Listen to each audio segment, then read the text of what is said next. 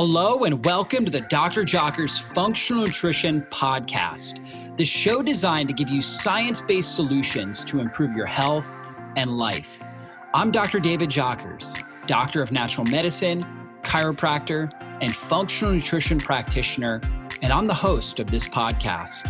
I'm here to tell you that your body was created to heal itself, and on this show, we focus on strategies you can apply today to heal and function at your best. I'm excited about today's podcast, but before we jump in, I wanted to remind you to download this month's special gift at drjockersgift.com. From keto meal plans, smoothie recipes, to fasting quick start guides, we have a new complimentary gift every single month. To get your gift, simply visit drjockersgift.com. That's drjockersgift.com. Thanks for spending time with me, and let's go into the show.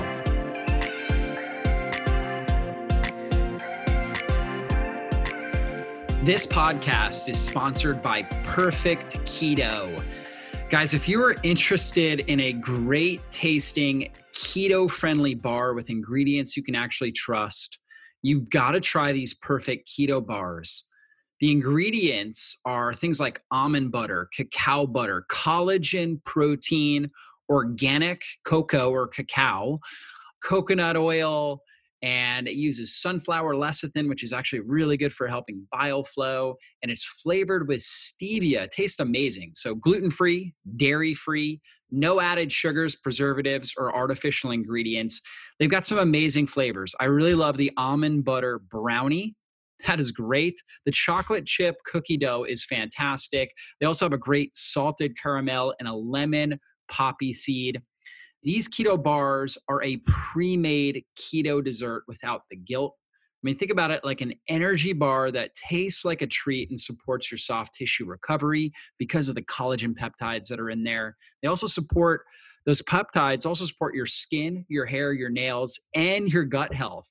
So remember, all natural ingredients, balanced keto macros, only 3 grams of net carbs, no sugar alcohols that can cause bloating and cramping, no artificial sweeteners, no dairy, no corn fiber. A lot of people have issues with corn fiber spiking their blood sugar, even though it's a fiber. No high carbohydrate binders like dates, honey, or chicory root fiber that a lot of other companies use that can also detrimentally impact your blood sugar. So a lot of things are out there marketed as keto, but if you actually test your blood sugar, you'll have issues. And the developers of this, Perfect Keto, they actually rigorously tested this and went through over 14 different iterations to make sure this product will not spike your blood sugar. So if you want to try these out, which I would highly recommend, go to www.perfectketo.com/drjockers, Dr. Jockers. So again, that's www.perfectketo.com/Dr. Jockers. Use the coupon code Dr. Jockers, DRJOCKERS, to save 15% off of these today. I know you'll love these. You should get more than one box because you are going to love these. You're just going to really, really enjoy them. Great for snacks, great for consuming them after meals, for travel, all different types of things. So check them out today.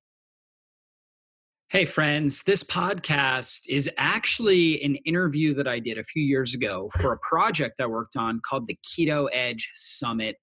The Keto Edge Summit was basically where I interviewed, I think it was like 36, 40 of the top keto experts in the world. We talked about all things keto. We talked about how to get the best results out of the diet.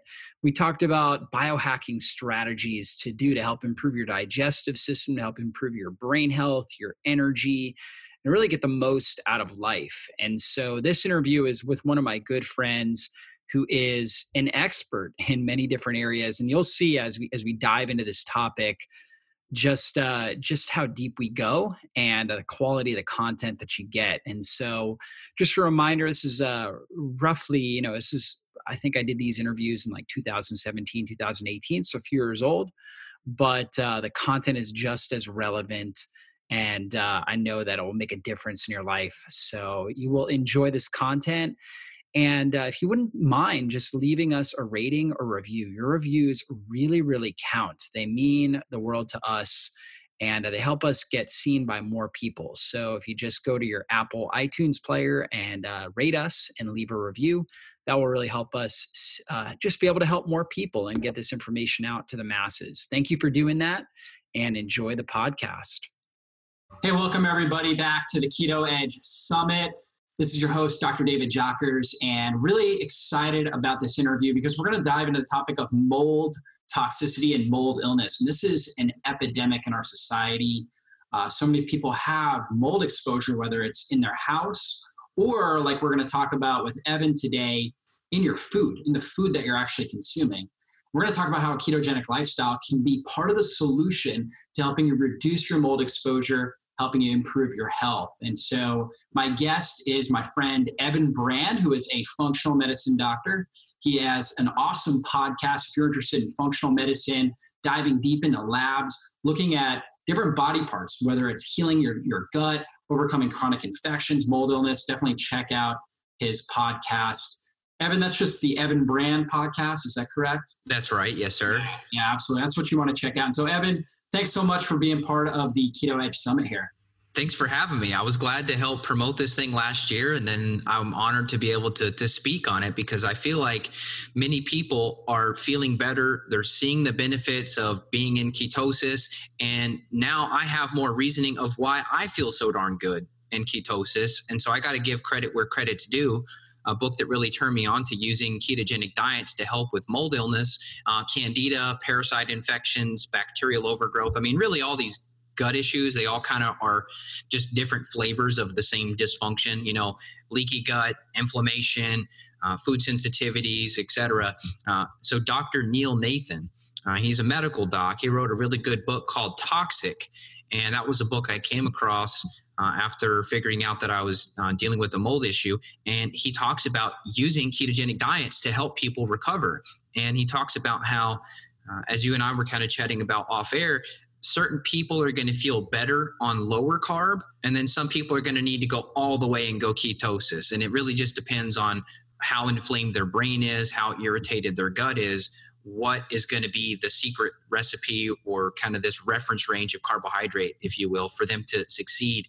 And I'll just say personally, what I'm noticing is I feel much, much less brain fog when I'm running on ketones as opposed to running on glucose. And so for me, I had significant brain fog over the last 6 months to a year. I've done an immense amount of suffering, through my exposure to mold.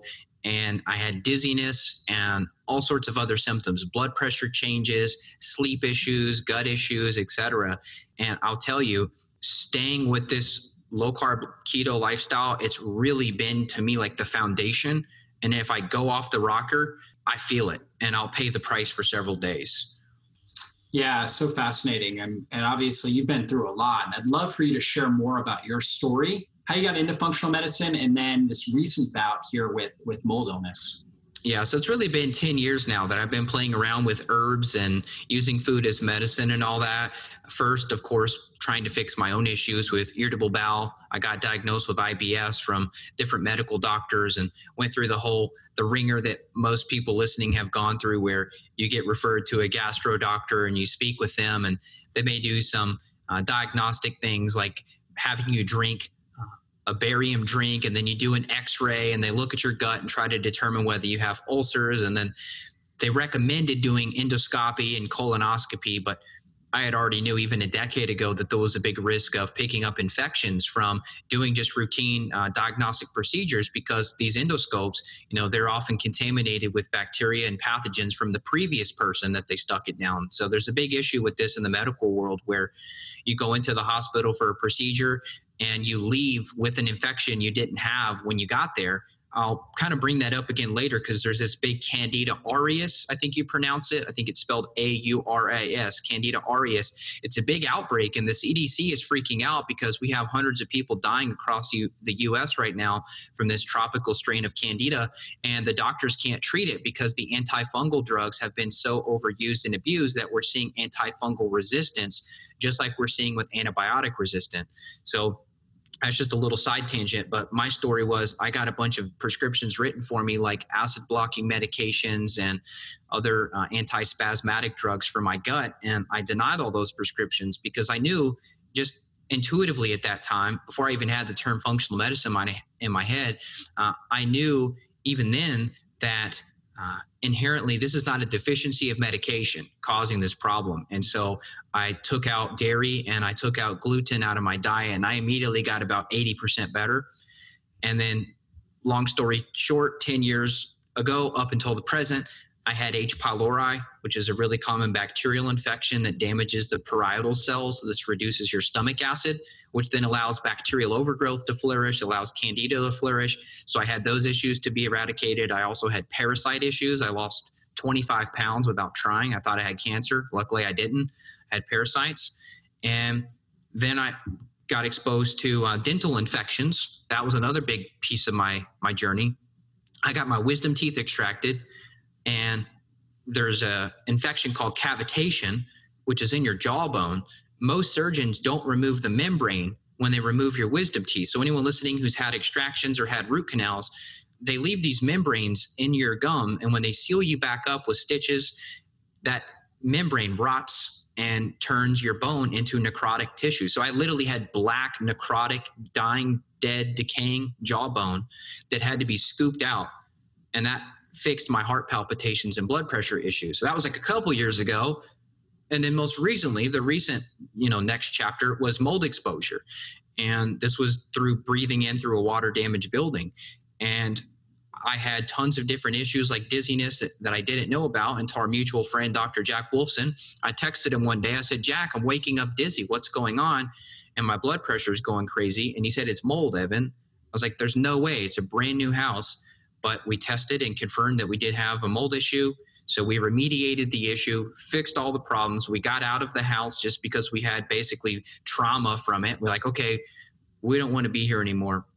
And so now we moved into a new home, and I'm on the recovery journey now, which we could talk about if you want to. Yeah, I would love to talk about that. Mold is such a big issue, and I've dealt with clients with mold as well. And oftentimes it's not the first thing we think about, right? Just like with you, talking to, texting Jack, you were just thinking, well, it can't be mold. I don't see any mold. I don't smell it. Okay. So how would somebody go about knowing that they may be having a mold related issue? Yeah, good question. This is part of my initial intake now. So with every new client, we go over a big series of symptoms and questions, and we try to gather as much clinical information as we can. And so part of that intake now is asking about these different symptoms, like have you had dizziness? Have you had joint pain, ears ringing, swollen lymph nodes, chemical sensitivity issues, etc. And if any of these people check off these symptoms, there's a whole list of like 50, but I won't bore you with all of them. Vision changes was another. I was having these like floaters, kind of blurry vision, where I would try to focus on something, but I couldn't. It seemed like my depth perception was a bit off. The eye doctor was like, nope, your vision's great. It's not that. So we knew that it was mold. And so if anybody indicates these symptoms, then we run some plate testing. I use a company called Immunolytics, IMMUNO-lytics, so Immunolytics out of Albuquerque.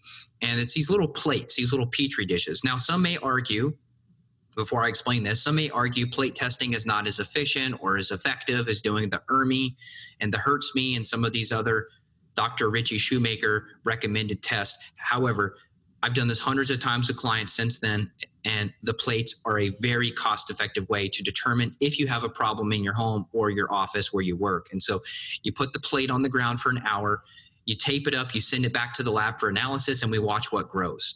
And you get a health score. And you want a health score of 4 colonies of mold, which is normal to have mold, but you don't want it to be insane. So 4 or less is good. We've had clients in the 50s, 60s, 70s, 80s, and these people are chronically ill. Sinus infections, joint pain, multiple autoimmune diseases, etc. And they don't have a clue why they've been to 10 functional medicine doctors and they haven't got better on all these thousands of dollars of supplements and protocols. And it's because the biggest smoking gun of all hasn't been addressed, which is their environment. You can't get well in a sick environment, no matter how good your diet, no matter how good your supplement protocol. And I had to learn this the hard way. So we do the plates and then we run the urine. There's several different companies out there that run urine samples for mycotoxins, which are think of it as the poop of the mold. So it's not the mold that makes you sick, it's the mycotoxins they produce. So it's kind of like, measuring the tailpipe of your car. You're kind of measuring the emissions of the mold in your body. And a lot of times we have people do a week of glutathione first to mobilize the mycotoxins and to push them out through the urine so that we get a more accurate result. We found that if we didn't do a provocation, that the result actually looked better for the client, meaning the numbers were lower. But then if we retested months later into the protocol, then the levels would show much higher. And so we were finding that we were just seeing the tip of the iceberg, where now when we're using the mobilizers like glutathione, acetylated or liposomal, we're seeing a far better result. So that's kind of like the testing. How do you figure out if you have a problem? Worst case scenario, you spend money on plates and you spend money on a urine test and you're fine. But that's rarely the case. And you're doing that urine test through Great Plains Lab?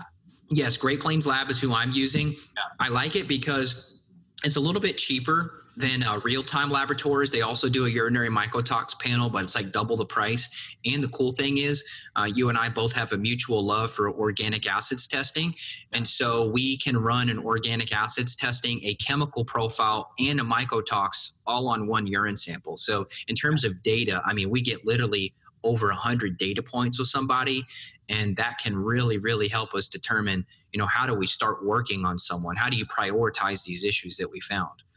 Yeah, and this is really key. And you brought up the organic acid test. The interesting thing there too is you can actually see some mold or yeast or fungal markers on that. You also are going to look at some mitochondrial markers. And when people have a lot of damage to mitochondria, it's harder for them to get into ketosis and actually use ketones. Be able to produce them and use them. So that's also a great marker to run with it. Yeah, there's a whole ketone fatty acid section on the organic acids too. So we can actually see if someone, it's not perfect. I still prefer to do some actual, ketone monitoring, but you can look at the urine, and if you see elevated levels of certain markers on here, we can see, hey, this person looks like they're in ketosis. But the problem is with the organic acids for looking at whether they're in ketosis or not is some of these biomarkers may indicate other things like a carnitine deficiency. So then you get kind of confused. You're like, well, is it because they're doing good with ketosis, or is it because they don't have enough carnitine? Because, carnitine is an amino acid that comes from meat. And we know based on their H. pylori infection that showed up on their stool test, they don't have enough hydrochloric acid to digest the meat. So then you're kind of getting confused. So I still think you can monitor ketones in better ways, but the oat is just really, really cool to see overall how is someone digesting. Yeah, for sure. And usually the sign that somebody's in ketosis is they actually feel really good, especially they can go longer periods of time without food and their brain feels good. They don't have hunger, cravings, things like that. So if they're not having that and you're seeing the ketones elevated there may be some issues like the carnitine, like you were talking about there. So carnitine, you need that to help shuttle the fatty acids into the mitochondria. So they may have issues with that. They may have other issues where they have high stress hormones that are causing them to be kind of in this constant cycle of sugar burning. Even though they're trying to become more fat adapted, their body's just not efficient and flexible enough, doesn't have that metabolic flexibility enough to be able to do that. But in general, like you were talking about, going on this low-carb ketogenic template has really helped you with the mold. Let's talk about that, how that's helped. Yeah, well, like I said, mainly the mental clarity piece of it, just because one of the big symptoms is confusion. You lose your words a lot, which I speak every day, all day for a living. So I better have my voice and brain working correctly. And so for me, being lower carbohydrates help my brain to stay focused, even though I can feel all day while I'm working with clients, I can feel the detox working. When I hit that glutathione an hour later, it's like, ooh, here comes the wave. You got to ride the wave. So then I'll go do my binders, and then the binders kick in and you can feel the wave there. So it's just helping me to have, it's basically the same benefit that you get with your glucose, right? Where you have less of a blood sugar roller coaster. You have maybe a little kiddie roller coaster where you have slight drops in glucose and then slight elevations versus very big spikes and then crashes with glucose. That affects the brain as well. So I think part of this is really just minimizing the blood sugar swings is probably the best reason of why my brain is working so good. And then of course you're reducing inflammation, right? Because I guess it's kind of annoying really what the corporations have done though to the ketogenic diet and lifestyle, just like they did to paleo 5 years ago, is now you've got all these bars out on the market where, you had like Loren Cordain, who kind of touted himself as like the expert or the inventor of paleo diet. And then you get his Cordain bar, and it was like 25 grams of sugar. And it was like a paleo bar with the picture of a woolly mammoth on the label. And it was like full of like dates and other garbage, right? So now we're seeing the same thing with the ketogenic diet. And, some of our friends and mutual friends and acquaintances in the space, they're promoting a lot of these different products on the market that are really distracting from the idea of eating real food. So it's, buy this keto shake, buy this keto powder, buy this keto bar, etc., which I'm all game for. If you're busy, you're on the go, you got to have a product to help you to supplement the lifestyle. But when it gets to a point where people are replacing meals, and instead of eating a nice grass-fed pastured meat with some vegetables and maybe some butter and some good spices and etc., or nice Celtic sea salt or a Himalayan salt on their meal, and instead they're like, yeah, I ate this keto bar, or I did this keto shake, where you just buy this powder at Whole Foods and throw it in with water. It's like we're getting away from the point, which is real food. The thing people need to realize is there's just far more profit. And I sell supplements too. I make money selling supplements. So I'm saying this as someone who's in the industry and business. There's more money to be made on selling a keto powder versus selling a grass-fed steak. So just use those products, because I use those products personally, but make sure you still have the foundation in of you're eating real food 2 to 3 times, a day, depending on the person. I have to eat more often because I've noticed the adrenal stress of skipping a meal has been too much for me with this issue. So I've had to add an extra meal, where before I was okay at 2 meals. Now I'm back up to 3. Yeah. And that's common with the sort of mold illness that you're dealing with, because you've got this constant stress going on. And that's a big principle when we talk about getting keto adapted. One of the big keys is reducing stress on the body. Now, 3 meals a day is a lot better than what a lot of people are doing, where they're eating every 3 hours or something like that, 5, 6 meals a day. They're constantly getting that insulin spike. So 3 meals, and you kind of gap it out, hydrate in between, you're going to cause basically a lot less overall insulin being released. And therefore, in between those meals, your body's going to start utilizing those ketones, especially somebody thin like you, that's, basically got this fast metabolism. You're going to start doing that. The more insulin resistant somebody is, the harder time they're going to get at basically being able to produce the ketones. So they may need to reduce the amount of meals that they're consuming to reduce the overall amount of insulin. But when you're dealing with something like some sort of chronic stressor, like mold illness in this case, right? Definitely spacing those meals out, keeping your adrenal stress mitigated, right? Getting it to a level, we always have some stress, but getting it to a level out where we can adapt effectively is key here. Now, I know in the beginning we were talking a little bit about mycotoxins and mold in food. Okay, and you were talking about how basically a ketogenic lifestyle helps remove a lot of these things. So let's go into more detail about that. Yeah. So, and I don't even know if we were recording at that point, but I was telling you, I think the reason so many people feel so good going with a lower carb or maybe even a ketogenic diet is because they're removing a lot of these foods which are contaminated with these mycotoxins. So for example, there's a common one called zearalenone, ZEA for short, and this is a mycotoxin produced by the mold species Fusarium. And this has been shown to damage the kidneys, the liver. It damages the immune system. There's some studies showing it's a carcinogen, so causes cancer. Now, most people are getting exposed to mycotoxins just based on being in a water-damaged building. So let's just say that right away. The biggest exposure is breathing in a water-damaged building. If you look at some of the statistics that the U.S. EPA and CDC provides, they're talking 50, 70, some crazy high number % of buildings in the U.S. have a water event or have had a water event, over the last 3 years. So basically every building's moldy pretty much. I mean, even my friend in Albuquerque, New Mexico, where the humidity level is only like 7 or 9%, where here in Kentucky and, where you are in the South, it's like 70, 80% humidity. It's ridiculous. It's like a swamp. We have a much more higher incidence of mold based on the testing I've done of people in, Kentucky and in the South versus the West. We do see Southwest. We do see generally less mold because of less humidity. However, here this guy is in the desert and he went and visited some of these old what would you call them? Not antique stores, but like history museums and such. And he felt terrible. He's like, those buildings are definitely moldy. So that's where you get your main exposure. But then the food is number two. So for example, zearalenone, this mycotoxin, is in wheat, it's in barley, it's in rice, and it's in corn. And so if you think about someone that's farming and they take the wheat and the wheat is moist and it doesn't dry out within 48 hours, it's going to have mold growth. Now with ochratoxin, this is another one that I have in my body. Ochratoxin also comes from water damaged buildings, primarily Aspergillus and Penicillium. But this is what the lab tells us right here. They say here, exposure from contaminated foods would be cereals, which there's the grain again, right? Your oats and your wheat and barley. So cereal, grapes and grape juices, dairy, spices, wine. So a lot of people may be drinking wine that's contaminated. Think about it. You got dried grapes. How long did it take those grapes to dry out? If it took too long, those grapes grow mold. Mold puts off mycotoxins. And then also it says coffee. So Dave Asprey's done a good job of educating people about mold in coffee by promoting his brand.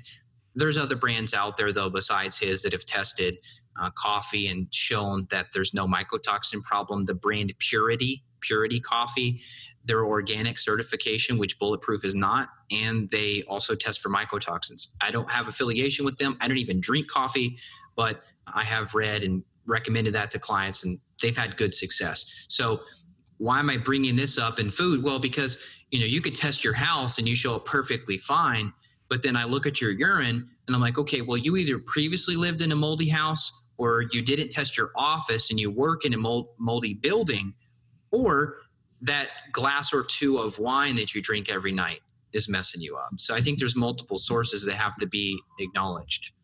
Yeah, this is so important.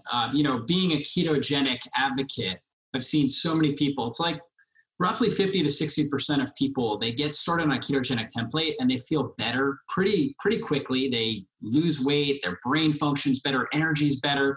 But then you've got this 40 to 50% that seem to struggle. And that 40 to 50%, it may have to do with something like mold illness or some sort of chronic infection or something that you've got to dig deeper. Your body's creating too much stress. There's too much stress hormone for your body to be able to metabolically adapt and become more metabolically flexible, where it's able to burn fat effectively for fuel, creating these ketones, and then cycle back to burning sugar at times when you're under more stress. And so it's constantly eating more sugar. And when you go on a lower carb diet, you're obviously breaking down your glycogen, so your glycogen level's lower.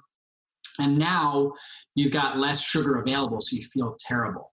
And I think this is really, really important. So I love how simple you express that to people. And I just want to say it back to people so they get it through their head, which is the fact that if you have too much stress in your bucket, you're going to have a harder time adapting to this. So if you're one of those people listening and you're like, Dr. Jockers, look, I went keto, I didn't lose weight. I didn't have all these miraculous effects that you talk about. Why not? Well, because there's a rock that hasn't been overturned. There's a source of stress that has not been acknowledged or found yet.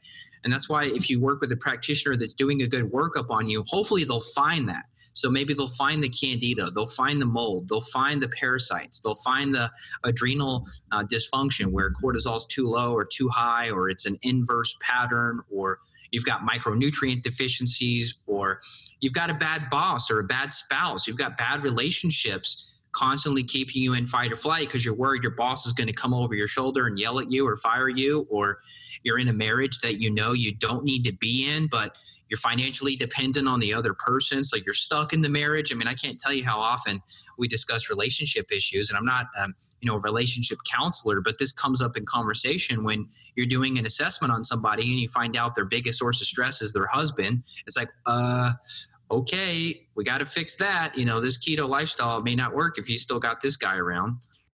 Yeah, exactly. I mean, we got to look at physical, chemical, mental, emotional stressors, right? So maybe they got in a car accident or they're sitting with really bad posture all day long. I mean, that could be a factor. You've got mental, emotional issues like you're talking about, bad relationships. You've got chemical factors like mold, like chronic infections, like just being exposed to a lot of toxins. Maybe you're living in an area where maybe they just did paint in your house or in your office, and you've got VOCs coming right out of that and stressing your body. So yeah, you've got to look at your overall stress load, your stress bucket, like Evan was saying, and really address that. And that's where working with somebody like Evan himself can help you identify what's causing the issue, what's the root cause, and starting to address that. So really, really good stuff. Guys, I just want to interrupt this podcast to tell you about one of my favorite superfood chocolate powders. It's called Cacao Bliss. You see, cacao is unprocessed chocolate, and it is rich in neuroactive alkaloids that boost dopamine, serotonin, and endorphins. These are your feel-good neurotransmitters that really make you feel alive and well. And it's also rich in polyphenols like EGCG, which we think about when we think of green tea. That helps protect your brain and your body from oxidative stress, helps you age more effectively and feel better than ever. And my favorite brand of cacao powder is Cacao Bliss because they use 100% organic cacao beans that are naturally kissed by the sun, which allows them to maintain their full integrity of powerful health benefits. They blend it with turmeric, one of the most powerful anti-inflammatory herbs on the planet. They put in MCT oil and coconut, Himalayan sea salt, cinnamon, and black pepper, and they sweeten it with monk fruit, which is an all-natural sweetener that does not impact your blood sugar. And those compounds like cinnamon, MCT oil really help stabilize your blood sugar. So this is a fantastic powder you can put in almond milk, coconut milk. You can put it in your protein shakes. You can use it for baking if you're making chocolate muffins or a chocolate cake, or making a chocolate protein shake like I do almost every single day. This is a fantastic mix to throw in there. It's going to help enhance your mood, your memory, and your mindset, and really help you experience pure bliss. That's why they call it Cacao Bliss. So guys, if you are a chocolate lover, maybe a superfood enthusiast, or just someone who wants to experience life at a higher level, I invite you to try out Cacao Bliss today. If you go to the website earthechofoods.com/David Jockers, let me spell that for you. EARTHECHOFOODS.com/David Jockers. Use the coupon code DAVID at checkout to get 15% off of the Cacao Bliss. And this is a low carb, gluten-free, GMO-free, vegan, paleo, and keto-friendly superfood powder that you will love. So try that out today. Again, use the coupon code DAVID at checkout, earthechofoods.com/David Jockers. Use the coupon code DAVID to get 15% off today. So what would you say when somebody's starting on a ketogenic diet and lifestyle, what sort of food should they focus on that provide the most nutrient density and are least likely to have mycotoxins on them? Ooh, good point. I'm going to say the pastured meats. My first instinct was like, pecans. I love pecans, but I have concern with pecans and pistachios and cashews and almonds and all those potentially being a source of mycotoxins as well, unfortunately. And then also, if we're talking with people with autoimmunity, a lot of times we're putting those people on like an autoimmune paleo ketogenic type protocol where they are temporarily removing nuts and seeds. So those wouldn't be in the picture. So I have to go with the pastured beets and then your organic berries, your organic broccoli, maybe your asparagus, anything that's going to contain sulfur that's going to help fuel those detox pathways. So for me, I've even had some clients so sick that they can't even tolerate broccoli because it upregulates detoxification, and they feel that they get a bad reaction from broccoli, which sounds crazy, but when you've worked with so many people and you find so many people that are sensitive, the clients really teach you more than the books, and they'll tell you, whoa, broccoli's detoxing me. And I'm like, whoa, is it really? And then sure enough, look on the market. We've got a bunch of broccoli extracts on the market you can give someone in capsule form to fuel detox pathways, right? So we know that this stuff works. So I would say organic veggies, I prefer lightly steaming or cooking those because a lot of our clients and people listening, they have gut issues. So they may not do well with salads or raw leafy greens. I personally don't. I don't eat many raw greens. I cook or lightly steam most of them. And then your pastured meats. And of course, you got to have the pastured word in there too, because if you're eating just like a grain-fed cattle, or let's just say it was a grass-fed but grain-finished cattle, I have an issue with that because what's the health of those grains? Were those grains were they contaminated? Because if you're eating a grass-fed but grain-finished animal, we know that those mycotoxins transfer to the meat. And when you eat that meat, you're eating the mycotoxins. So for me, I want 100% grass-fed. I don't want it to just say grass-fed on the label. And since, grass-fed is becoming so popular, same thing is with like paleo bars and stuff, the food industry is kind of corrupting that term. So you really have to ask the question now, okay, it's grass-fed, but is it finished on grass as well? Because a lot of times to add extra fat and to get the animals bigger so that they can make more money, they'll add grain into the mix at the end, but that might necessarily not be on the label. So I think that's so true. It's annoying to have to be this picky and specific with your food, but that's just the reality of it. And I embrace it because I like talking with people at the farmer's market or just going on the website. There's one called Local Harvest. You can look up, just Google Local Harvest. You put in your zip code, type in chicken. You're going to find some guy that does chickens the right way, and you can go get local pastured chicken or local pastured beef or lamb or whatever you like. And so I think embracing your local community is important as opposed to just going to Whole Foods and getting the organic beef there. Nothing wrong with that. I just like to know, hey, my beef only traveled like 30 miles down the road versus a lot of these big supermarkets that are carrying grass-fed beef now. It's all food that is from the Amazon rainforest in Brazil, where we're cutting down massive amounts of rainforest to replace it with cattle farms so that we can sell grass-fed beef because the demand has grown so much. And I saw an article the other day about that said that if it says product of USA, that doesn't mean that the cow was actually raised in the USA. It's if they package it in the USA. So you could be eating Brazil meat or New Zealand meat or whatever, Australia, and then now you're paying for an airplane to fly that meat across the world. So if we're just thinking like, hey, I want to be healthy, but I also want to take care of my planet, getting a local product is going to be far better. Yeah, I think that's a great point. Creating a relationship with a local farmer or farmers group, farmers market can be really, really helpful. And, these are small business owners. So, they want to know what the consumer wants, right? And so you can help drive the kind of products that you want, especially getting a community group around your area can be a really, you can be a really great voice for helping farmers steer their production in the right way. So it's a great point. Now let's talk about like how to set up a meal plan for a low mycotoxin, because ultimately we can't get rid of mycotoxins altogether, but we can certainly consume a lower mycotoxin load in a ketogenic style way so we can get the benefits here. I mean, if you have foods like coconut, for example, which has antifungals in it, believe it or not, so it can be really good for helping reduce candida, and that can certainly be used. What are your thoughts on like doing a protein shake or something like that using coconut milk or something along those lines? Yeah, I'm a huge fan. I use it as a supplement though, right? So if I do a protein shake, I'm still going to eat a breakfast. So it may be like a pastured sausage or a handful of pecans with it, a handful of blueberries. That's what I did today. So I think with the coffee piece, so many people drink coffee. My wife, she loves it. I don't know. I don't see what the benefit is. Everybody else is going to shake their head at me, but I'm okay without coffee. I feel good. My energy is sustainable without it. I find a lot of people they think that they have true energy, but they don't. It's like a fake energy from coffee. And when we pull it out for a month to let their gut rest, they're like, oh my God, I'm tired. I didn't know how exhausted I was.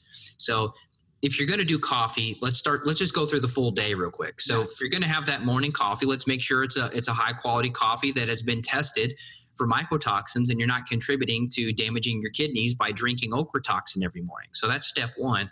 And then if you do a protein shake, I'm a huge fan. I like to do pea proteins for a lot of people because a lot of people have gut issues and they may not tolerate whey protein. My gut's actually to a point where I tolerate a grass-fed whey protein and I love it. So that's what I'll do is like either a grass-fed whey or like a pastured collagen protein. I'll throw that in. Maybe add a handful of blueberries. If I'm going to do the blender, add a handful of organic blueberries, maybe a half of an avocado or a scoop of coconut oil in there. MCT oil, I know a lot of people talk about it in the community. I don't feel too good with it personally. It's not to say that you can't do it. I just feel better doing coconut oil versus the MCT. The MCT for me, I just feel spacey. I'm just like, whoa, I'm just out of my mind on it. So I just personally don't do it much. Maybe that's the ketones kicking in my brain. I don't know what's going on, but I feel better on coconut oil. So that's what I do.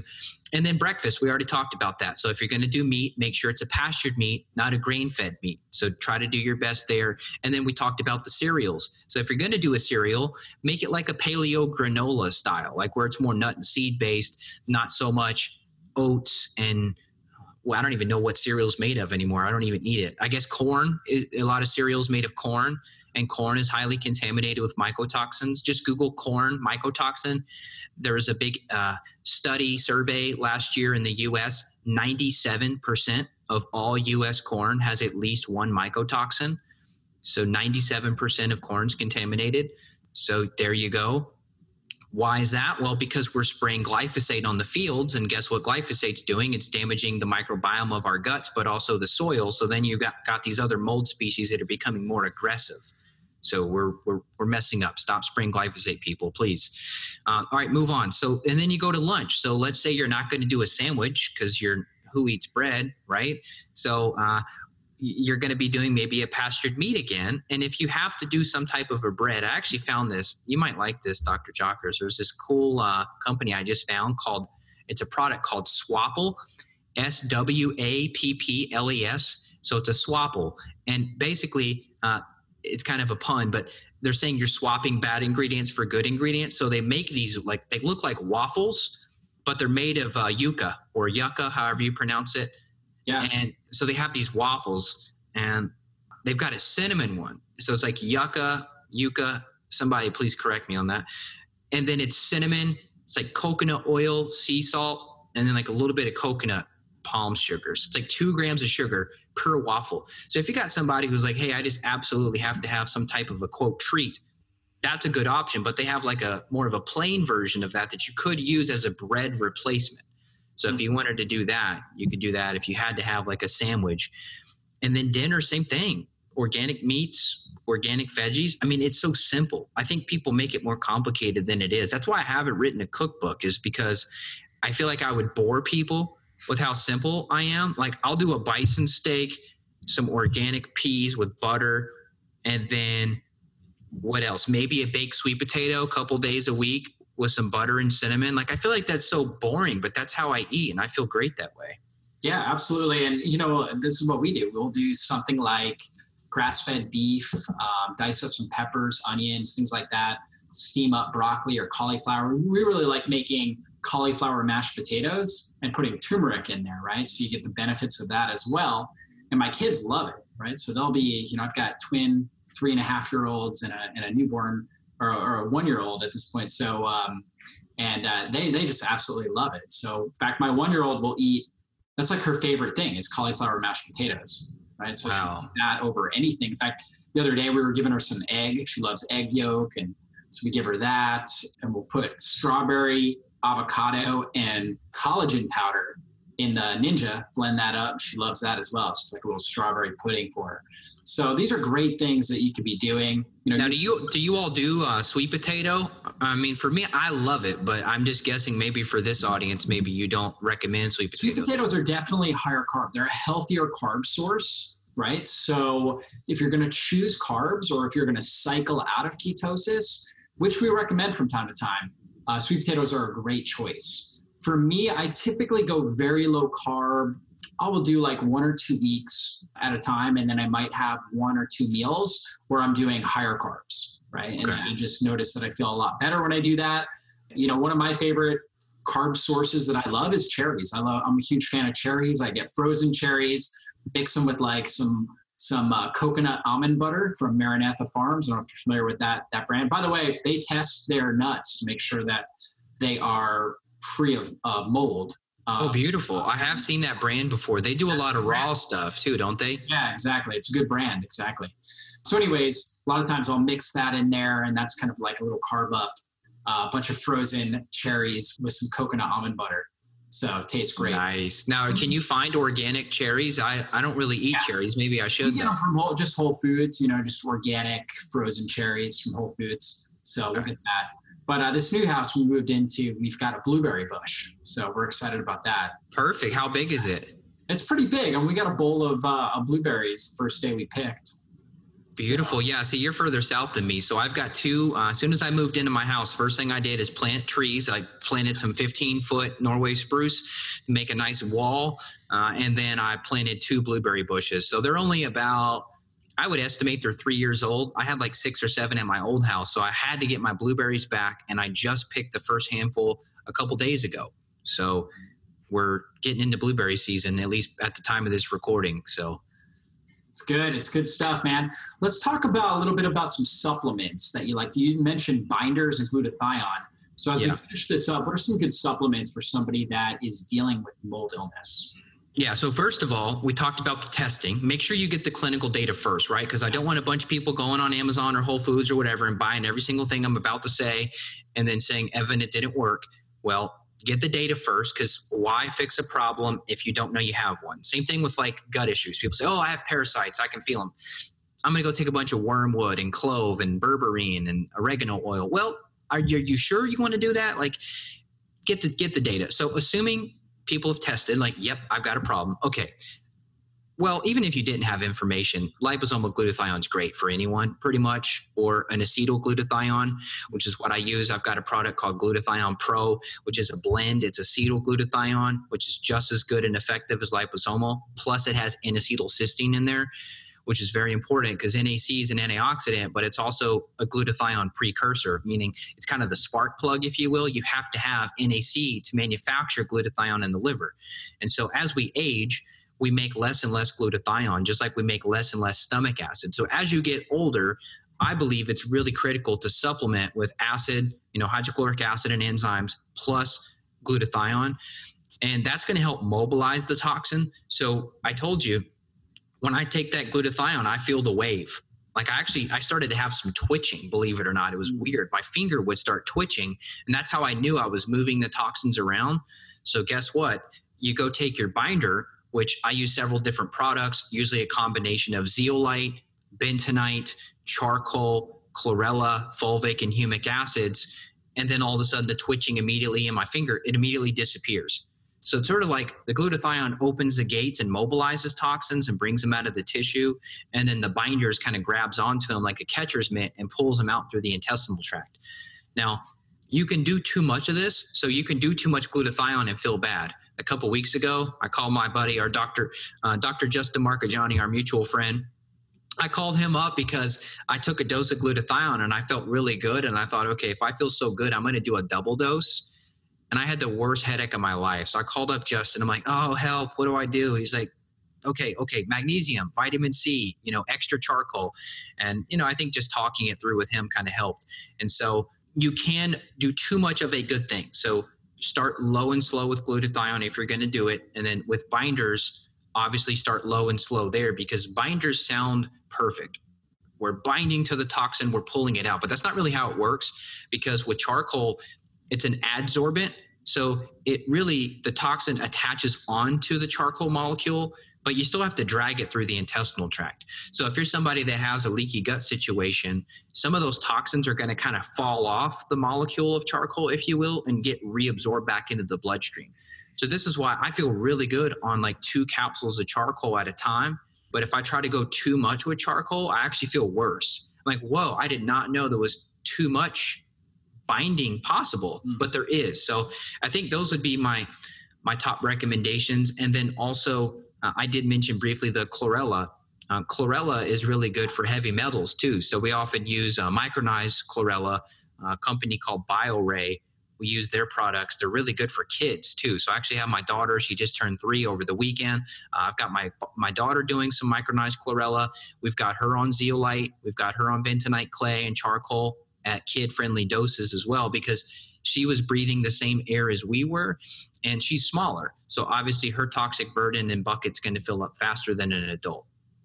Yeah, it's really good to know. And, some of those binders like charcoal, if you take too much too, it can slow down your intestinal tract. So you want to make sure you've got good gut motility, that you're moving your bowels well. And so too much of that can cause that issue. This is true. If you're not pooping daily, right now, you probably need to fix that first before you go into binders, because I don't want somebody pooping once every 3 to 4 days on binders. They really need to fix that issue first. We need at least 1 to 2 poops per day, and that's not like little rabbit pellets. We need a good size stool, banana size, banana shape, banana texture, basically, at least once or twice a day before we can go into the binder territory. Yeah, so good, so good. All right, so Evan, last question is, what are your top 5, like if you were on a deserted island, you only got 5 foods, what would you bring? Oh man, this is funny. I just had this conversation with my wife yesterday. All the keto people now are going to go point fingers at me, but I love plantains.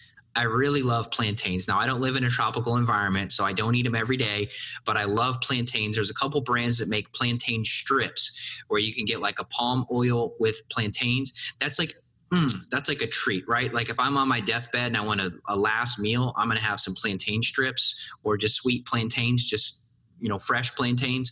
So I really like those. Next food, it's probably going to be elk. I'm a huge fan of elk meat, especially for the good fats and good protein that you're getting. A lot of people talk about beef, and beef is cool, but I like elk and I prefer the taste of it. So I'm a huge fan of elk. Now, here in I'm not in Eastern Kentucky, but in Eastern Kentucky, we have the largest elk herd east of the Mississippi. So most elk are out west. We've actually got 14,000 elk in Kentucky now that have been restored since about 1997. So like 20 years ago, they started bringing in elk, and now they're spreading down south towards you. So they're headed down towards the Appalachian Mountains through North Carolina, Smoky Mountains, etc. And so there are some hunting seasons, but you can also buy elk meat. That would be number 2. I was in Tennessee visiting my father-in-law. My wife and I were, and we went to a small town in Tennessee, Middle Tennessee. We went to this kind of community event, and they had elk burger. So nice. Did you get one? Yeah. No buns, of course, just the elk burger. Put some mustard on it, and it was great. Elk is delicious. I love the taste of it. In terms of my meat preference, beef is like on the map, but then I like bison better than beef, and then elk I like even better than bison. I mean, it's just phenomenal. So that would be number 2. And so number 3, I'm going to go with blueberries. I think there's a lot of benefits to having some antioxidants on board. I'm not saying eat a pound of them a day, but I'm saying having blueberries on hand would be a great strategy. Number 4, well, I mean, if this is a deserted island where the soil's good enough to grow broccoli, well, let's grow some broccoli on that island. I think I'm a huge fan of anything that's going to fuel that sulfur pathway. So, and broccoli tastes good too. So let's go with that. Number 5, I'm going to say pumpkin seeds. I'm a huge fan of pumpkin seeds. Really good source of fat, very, very nutrient dense.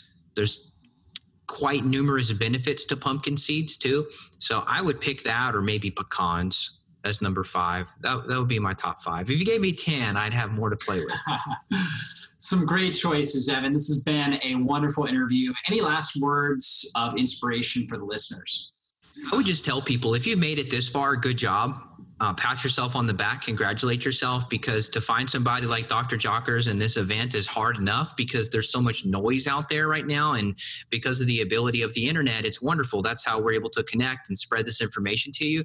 But that also allows people who really don't know what they're doing or talking about, who have no clinical experience, to spout out things. And so you'll find an article, ketogenic diet dangerous, or, red meat causes cancer. And, I think the reason that Dr. Jockers and I get along so well is that, he goes into the research and he looks at what does the data say, what does his clinical experience show, and you take those 2 pieces of information, you combine them, and you get the truth. And I think as the food industry is trying to pivot and figure out how they can profit based on all of us people not buying the processed food anymore, they're really trying to figure out what can we do to sell stuff to people. You're going to get some bad studies out there, and you're going to get people that are paid off and doctors that are paid off to say this bad thing or that bad thing about a particular food group or a particular way of eating. So I would just say, pay attention to what he's telling you, but also go with how you feel. If you feel good eating a grass-fed steak, just because CNN News brought up an article, red meat causes cancer, you're going to die of pancreatic cancer if you eat red meat, you need to go vegan to save the planet. Maybe don't pay so much attention to that. because the more confusion that is created, you end up with this analysis paralysis. So then you go to the grocery, you don't know what to buy, you don't know what to eat. And then you get so stressed out that you just go and eat cookies again because you're like, well, screw it. Everything's bad. I'm going to die of something. I'm just going to go eat whatever I want. And that's not the thing. So that's my little small rant about that. And then the second thing I'd like to say is just, if you have made it this far, you're on the right track. You got to keep going. There's probably not a finish line that you're going to reach where you're all of a sudden going to be happy and everything in your life is perfect. But taking this information today and applying it, finding a practitioner that can help you, getting all the puzzle pieces is the hardest step. So if you've done this, you've done that, and you've done that, and you still have issue, you still have suffering, there's more puzzle pieces to discover. So don't give up. Don't look at your suffering and say, I'm never going to get better. Like that negative self-talk, it's easy to do. We all do it, but it's not going to get you anywhere. So try to flip that and say, look, I've got my diet dialed in. Okay, good. This is my foundation. Now I might investigate this mold thing. Maybe Evan's onto something. I'm going to investigate this. And maybe you strike out and this isn't it, but you got to just keep going.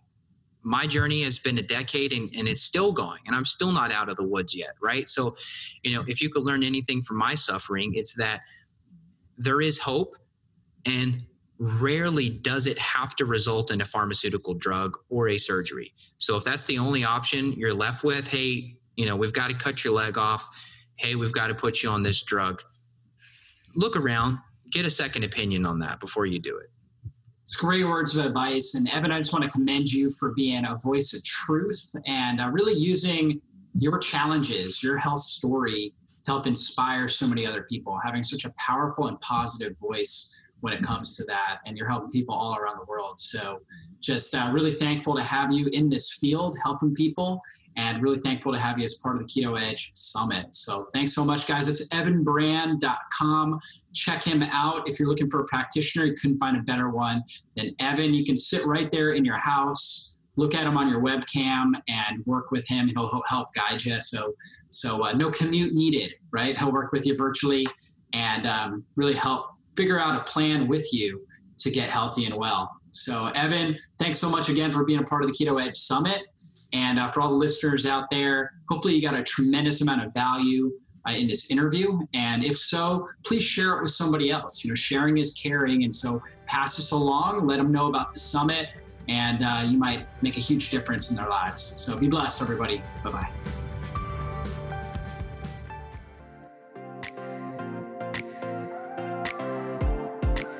Well, that's all for this show. And I want to thank you again for spending your valuable time with me today.